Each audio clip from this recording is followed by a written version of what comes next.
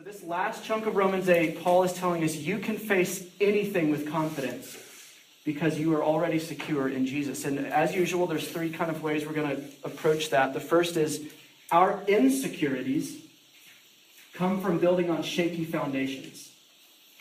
Second point, our security comes from building on a solid foundation, and suffering is what reveals what kind of foundation we're actually living on or resting the weight of your life on. Make sense? This is the word of the Lord. This is the word that gets you, that understands you, that speaks to you tonight, wherever you are. Paul is saying, in response to everything he said up till this point in Romans 8, in everything we've talked about, he says, what shall we say in response to the whole semester and last fall? If God is for us, who can be against us? He who didn't spare his own son, but gave him up for us all, how will he not also, along with Jesus, graciously give us all things? Who will bring any charge against those whom God has chosen? If it's God who justifies, who then is the one who condemns? No one. Christ Jesus who died, and more than that, who is raised up to life, he is at the right hand of God, and he is interceding for us. Who then shall separate us from the love of Christ? Shall trouble or hardship, persecution, famine, nakedness, danger, or sword? As it's written, for your sake we face death all day long. We are considered as sheep to be slaughtered. No, in everything, we are more than conquerors through Jesus who loved us. For I am convinced that neither death nor life, neither angels nor demons, neither the present nor the future, nor any powers, neither height nor depth, nor anything else in all of creation will be able to separate us from the love of God that is in Christ Jesus our Lord. Pray with me real quick. Jesus, we thank you that this is the truth. We pray that you'd help us to believe it's the truth. Believe it not just in our heads, but all the way down to our bones, so that we feel even that it's true and know that it's true because you've said it is. We ask this in your name and pray for your presence tonight. Amen. So it was the night before Anna and I were going to start a cross-country drive back to Philadelphia, where I had to report for my last year of seminary. In 12 hours, I would be getting up, finishing loading up our Penske moving truck, and we would be driving through Kansas all the way back to Philadelphia. The problem was, 12 hours before we departed, I didn't have an address to put into our GPS, because we didn't have a place to live. We've been looking for probably a month, and even had our friends in Philadelphia. They would go look at places for us and be like, you don't want to live there, or you do want to live there, and we'd try to get the place, and it was already gone by the time we called. And so long story short, for about a month, we've been coming up empty on a place to live. And I had just picked up the moving truck the night before we were going to leave the following morning, and I get a call from one of my best friends. And Chris says, hey, dude, why didn't you sign the lease of the house that's open 2 doors down from us? And he's like, yeah, dude, I called the landlady tonight. She said it's still available. I called the landlady immediately. She said, as long as you wire us the money tomorrow, we'll let you kind of sign the lease over the phone. So 2 days later, we pull up to West Philly, 827 South 48th Street. And we are seeing this place for the first time. All that we know about it so far is a picture that we got sent and what Chris and Bonnie have told us about it. And when you hear apartment in West Philly, don't imagine like the Grove or some apartment complex here. It's like a 100-year-old row home that they have kind of blocked off into little rooms. And probably like, we get there and Anna and I move in and we start living there for that last year. And things begin to happen. Little things, weren't that big. Like the plaster's cracking in some places, and so I go get some sheetrock mud and kind of fix it up so it looks nice again, and we put a picture over it. And then we noticed every time it rains, which is a lot in Philadelphia, the front windows were just pouring water into the cabinets below, which is unfortunately where we kept all of our books. And so we found out because we went and looked there one day, and our books were like sponges, and like mold was growing on some of them. And so I put all of our remaining books in trash bags, and that's what kept the water off of them when it rained really bad. But then one night, this happened. We woke up to the sound of drips. Now, we're heavy sleepers, so loud that we woke up to it and turn on the lights at like 3 in the morning, and we're looking at something coming through from our neighbor's apartment above us, and it's brown, and it smells like what you don't want it to smell like at 3 in the morning when it's dripping on your bed. And so we have a little freak out moment. Call our landlady first thing the next morning, and long story short, they find out, thankfully it's not what we feared it was. It was rusty, moldy radiator water that was leaking out of the guy's radiator from above us. But all of those problems, the cracked foundation, the windows that were kind of askew, the leak, the brown stuff coming out of the ceiling onto our bed, none of that, those were all symptoms of a much bigger problem, because when you went into the basement of this place, you're like, whoa, we need to move out of here soon, because when you got into the basement of this 100-year-old row home where we did our laundry every week, you could like push on the brick foundation and the brick would fall out and like dust would come out. It was that old. The foundation was like leaning. The house was obviously shifting a little bit, which was causing all of these problems above. The plumbing, the radiator lines were getting knocked out of whack. That's why they were leaking. The plaster was shifting as the house settled. That's why it was cracking. The shingles were pulling apart as the foundation gave way. That's why it was leaking. And so the problem wasn't all these symptomatic things that I spent an entire year trying to fix all the time. I could have spent the next 10 years trying to fix that, and all that would have happened is they'd come back and back and back. The insecure foundation is what was causing all the problems. Now, until you fix that foundation, you're going to waste your life trying to make repairs in the house. Now, here's the thing, why I'm telling you this story. I think this is a good picture of what our lives are like. We oftentimes spend a lot of times fixing little surface fractures, cracking stuff, inconvenient, frustrating things in our lives, relationships that are a little off, places where you feel like life's like draining out of you a little bit. And we go around and we spend most of our lives trying to patch that stuff up, because we never connect it back to what's going on in the basement, which is the foundation is crumbling. The foundation cannot support the weight of the house. It cannot support the weight of our lives. And so kind of we're not in on the joke. We go around patching and fixing all of this stuff, not realizing something's causing it. Something's causing all of these things. And so this is actually what the first point is that insecurities in our lives, or insecurities in houses, come from shaky foundations. They come from building on a shaky, unstable foundation. And so, like I was saying, I think we have built our lives on shaky places, and we give our attention to fixing these little things. Now, what foundations do we build on? Let's just skip to the chase, and I'll tell you right now. If you want to know in your mind, what's the foundation that I tend to build on, to hold up my life, to keep it from falling down? It's the place you feel most insecure.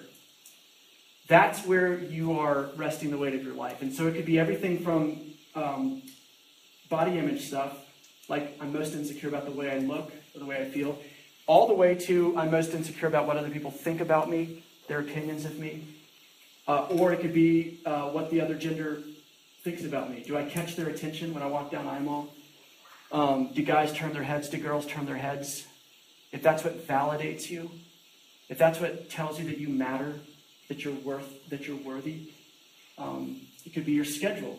It could be life is perfect when your schedule's open, but when anything gets shaky there, you've got to cancel everything, retreat from people, from God, from church, and kind of go fix the foundation because life is shaking. Those are the foundations that I'm talking about. And so, what are we to do? If all of our lives, and all of us in the room, myself included, have cracks in the wall, leaks, brown stuff, whatever, happening in our lives, and what do you do to try to fix it? Because sometimes what we do, these little surface fixes, actually makes the problem worse. For instance, if it's kind of the attention from the other gender that is what you've built your life upon, what that means is that's where you're most insecure, you're most kind of living in slavery. And so when you don't get attention, it's devastating to you. And you either kind of go in hiding, or You have to win that attention. There's different ways that each of us does this, but at some level, both guys and girls, some of us you'll pursue kind of hooking up, sleeping together, whatever, to secure another person's attention. Because that's what you've learned consistently gets their attention. And so that's your attempt to surface repair a fracture that's coming from a foundation that's going to implode with you in the house. And so we try to fix those things. It could be opinions of other people. When we are kind of seen as awesome, when people are singing our praises, life is awesome. But when someone stops singing your praise, they're not a great friend anymore. Or worse, if they criticize you, they're an enemy. And we have to neutralize the threat. And so we find some way to patch over that repair without realizing that the reason this issue keeps coming up over and over and over again my entire life is because I've built my house on sand. And it can't support the weight of my life, my hopes, my desires, my soul, even though I want it to. And so my life, my house, my life is kind of sinking into the sand and everything's cracking apart. So if the diagnosis fits you, the Bible assumes this fits you, assumes it fits me. What are we to do? If our insecurities, the places you are most insecure, come from shaky foundations, what do we do? Well, if you saw 827 South 48th Street, you would never try to repair that foundation. Because as soon as you tried to get down there and do any work, the whole house would fall in on top of you. Because like I said, you push a brick, dust comes out. I don't know how the thing was holding up, but that's what it looked like. And so you can't just go, the answer isn't just that you go fix the foundation. The answer, the solution to that is you have to move out. You got to find a sturdier foundation. And that's what Paul begins to talk about, and where we'll kind of look more closely at the passage, where he says, our second point, that our security comes from building on a solid foundation. Be careful hearing me say that, though. Let me say that again, because I don't want you to mishear me. The point is, our security comes from our lives resting on a solid foundation. You might be tempted to hear what I just said and say, okay, Paul is saying and Ben is saying, I shouldn't be building my house on all these shaky places. I should go build my house on Jesus. I'm going to go do that. That's not what this passage says. And if you hear me say that, you're getting a dinky little message tonight, a dinky little gospel, because it's not the gospel. The gospel is, if you're in Jesus and alive, God has already built your house and replanted your life on the solid rock of Jesus. He's already moved you. That's kind of where you are. Just like he took you out of that old family of origin we talked about a few weeks ago and planted you in his family, so also he takes you up out of that shaky foundation, that house that's going to implode, like Peter read earlier from Matthew. He takes you out of that and he puts you in this rock-solid house built on a massive foundation. We're talking 10-foot thick concrete, reinforced, high density, indestructible, impenetrable foundation, unshakable. So Paul's not telling you to go build your house. Paul is saying this is your house. This is where your life is built. If God has come to you and made you alive. And so what difference does it make if this is supposed to be something you go and do, or if this is something that's already true? Well, if it's something that's already true, what it means is that we have a house that is solid, that is secure, that frees us from all of this kind of walking around repairing all of our little insecurities. The problem is we just do a lot of time in all of these other little houses around town. It's like we hang out in these other places, not knowing that we actually have a solid foundation in Jesus. And so here's what I want you to, maybe this is one of the only things you remember. Where are you most insecure? Maybe I didn't mention what it is for you. Consider the places you are most insecure as eviction notices from your Heavenly Father, who is telling you the building you are in, the life that you have kind of made for yourself, The foundations that you are looking to hold you up are failing and falling. And so wherever it is for you, if it's academically, if it's insecurity as a small group leader, will people think I'm awesome and wise or whatever it is, consider that place as having this big orange house condemned notice on it, because God loves you and cares for you and doesn't want you to be in houses that are imploding because they can't stay standing. And so those places can be kind of your divine eviction notices to flee out of that house back to where you belong, which is in a solid footing in Jesus. Now here's where Paul begins to describe. He takes you down to the basement and he says, hey, let's start pushing on these walls. Let's start taking the sledgehammer to this concrete to see if it gives way. Here's how he does it. He asks you and me 5 questions. Now, why didn't he just bullet point this thing? Hey, you have a solid foundation in Jesus. Here's 5 reasons. Bam, bam, bam, bam, bam, bam. Was that 5 bams? I don't know. Maybe 4. We'll edit it later in the audio recording. Here's what he does. Here's why he asks you the question. 5 questions. Because I think if he just listed bullet points, bam, bam, bam, you and I would just kind of speed past it. Oh, I've heard this before. That's the gospel. Oh, I'm so thankful for the gospel. And you drive right past it. So Paul kind of reverses tactics, and now he's going to ask you questions and invite you into these questions so that you kind of put your blinker on and you pull into these questions and you pull over and you take in the view. And you kind of get out of your car and you walk around and you start to say, oh, that's actually not a rhetorical question. Paul is really asking you to ask these questions.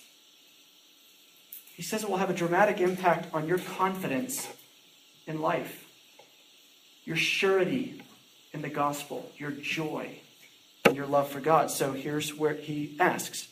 The first question is a question about God's power. He says, hey, if God is for you, remind me who it could be that's going to be against you in a way that actually matters. There's three emphases of this question. If God is for you, who can be against you? If God is for you, who can be against you? If God is for you, who can be against you? This is the living, almighty God, your creator, your judge, your provider, your maker, your sustainer, your father. The Holy One, the Righteous One, the All-Powerful One, the Eternal One that never had a start date, never has an end date. If God is for you, who can be against you? That's a question he wants you to come into and ask and let it linger until answers start coming out. One answer that might come out is he said, well, God could be for me, but man could be against me. Remember the psalm, it says, who is man? And then it says, who is man and what can man do to me? David's kind of asking this question, why am I so afraid of people's opinions, whether they accept me or reject me or judge me?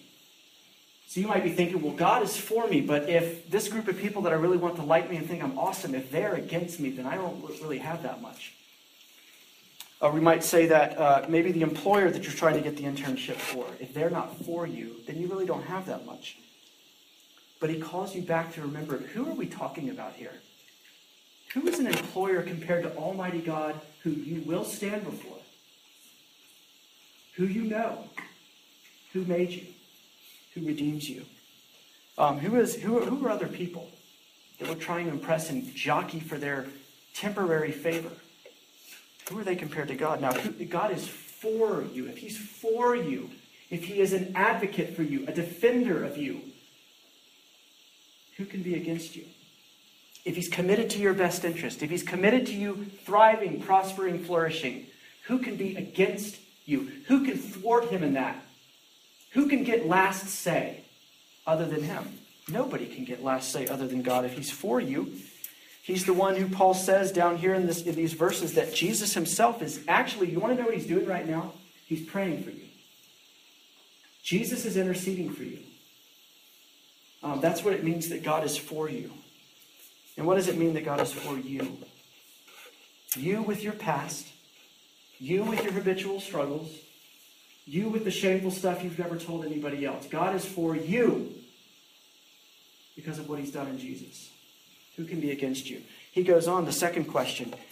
He who didn't spare his own son, how will he not also, along with Jesus, graciously give you everything? Everything that you're needful of. This is arithmetic. He's saying if God gave you 100, will he not give you 1? If God gave you 1 trillion, what's 1?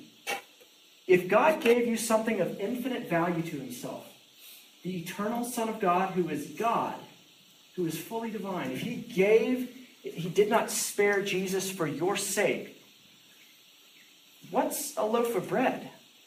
What's a little sustenance here? What's a little provision there for him? Of course. Paul's like, do the math. Think about a mentor or some, like one of your parents maybe. They have given you their lives. Aren't those people easier to ask if you need a ride to the store one day? You get a flat tire? Those are the people you call. Because you're not worried about inconveniencing them. Because you've already seen them give you all of their lives. So those are the people you call. God has already given you all of himself. He's the one we run to without worrying if we're inconveniencing him or bothering him. The third question, who shall bring a charge against God's elect or his chosen ones? If God's the one who judges, what prosecutor or what attorney is going to come into that courtroom and say, oh, I got some evidence here that God didn't know about. Let me show it to you and tell the courtroom. And you're sitting there shaking like a leaf in the wind. Oh, he didn't know about this. And now someone brought it to his attention. If the all-knowing, all-seeing God is the one who has said, you are clean, you are innocent, you are good, you are righteous, because you are in Jesus, what attorney is going to come after you? What prosecutor? What devil? What accuser? There is an accuser that comes after you. The Bible also says there's somebody else before the throne of God. His name is Satan, which is Hebrew for accuser, Satan. He is there all the time, murdering you, gossiping about you, saying, did you see that? Did you see that? Crush him. And Jesus, the one who is on the throne, unlike the little poodle that the devil is before the throne yapping, the one who's sitting on the throne is actually advocating for you, praying for you, standing up for you. Why? Because you have his righteousness. That's what's happening in heaven right now. Who shall bring a charge against you if God is your judge and he has justified you? Who is there to condemn? You remember a couple of weeks ago, you can't tell a kid a monster's not under your bed. They're not going to believe you. You got to get under the bed and in the closet, show them. You remember how Jesus, in a sense, is the monster slayer. He is the one who has not just pushed condemnation away from Christians. He's the one who has made it extinct. Doesn't exist anymore. Condemnation for the people of God is as extinct as the dinosaurs are. They ain't coming back. You're not going to find them. You might find fossils of your condemnation, little signs and guilty feelings and emotions and stuff that linger from that remind you of that, but there's no life to it anymore. Jesus has taken it away. So Paul asks you, who's there condemning you? Why go on with all of these guilty feelings? Why give thought to all of these condemning emotions if you're not condemned? Aren't we just reinforcing all of that? Aren't we just actually listening as if that were true when we know it's not true? Then he gets good. He comes back to ending with this question. Who shall separate us, the church, the people of God, from the love of God in Christ? You have answers for that.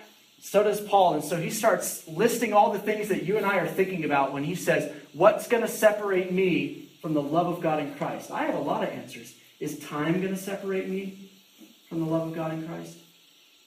Will I make it to the end? What about my habitual sin struggles? Is that going to separate me? Is that going to get up and get me one day and mean that I don't end up standing before God innocent and pure in Jesus?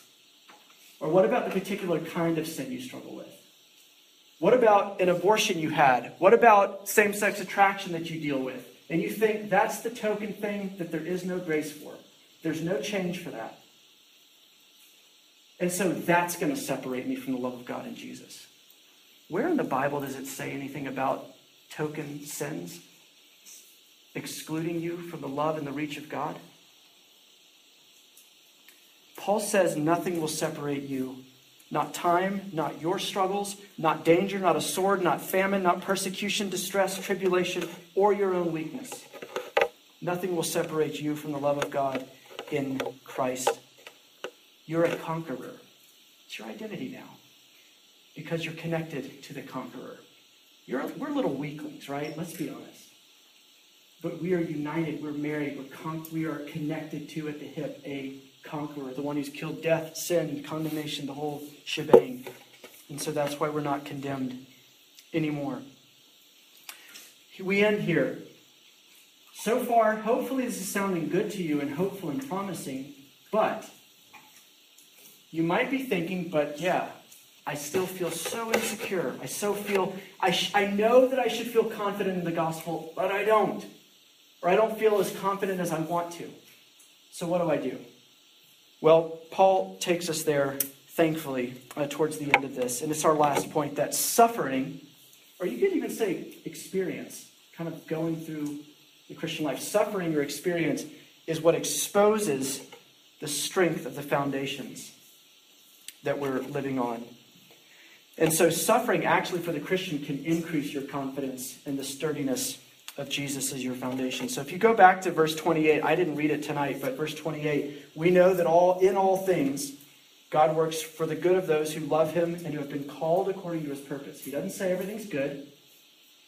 He doesn't say God makes everything good. He says God is at work in all things for your good. If you read on, for your good means you becoming more and more like Jesus. God is using every detail in your life to make you more like Jesus, which means even suffering.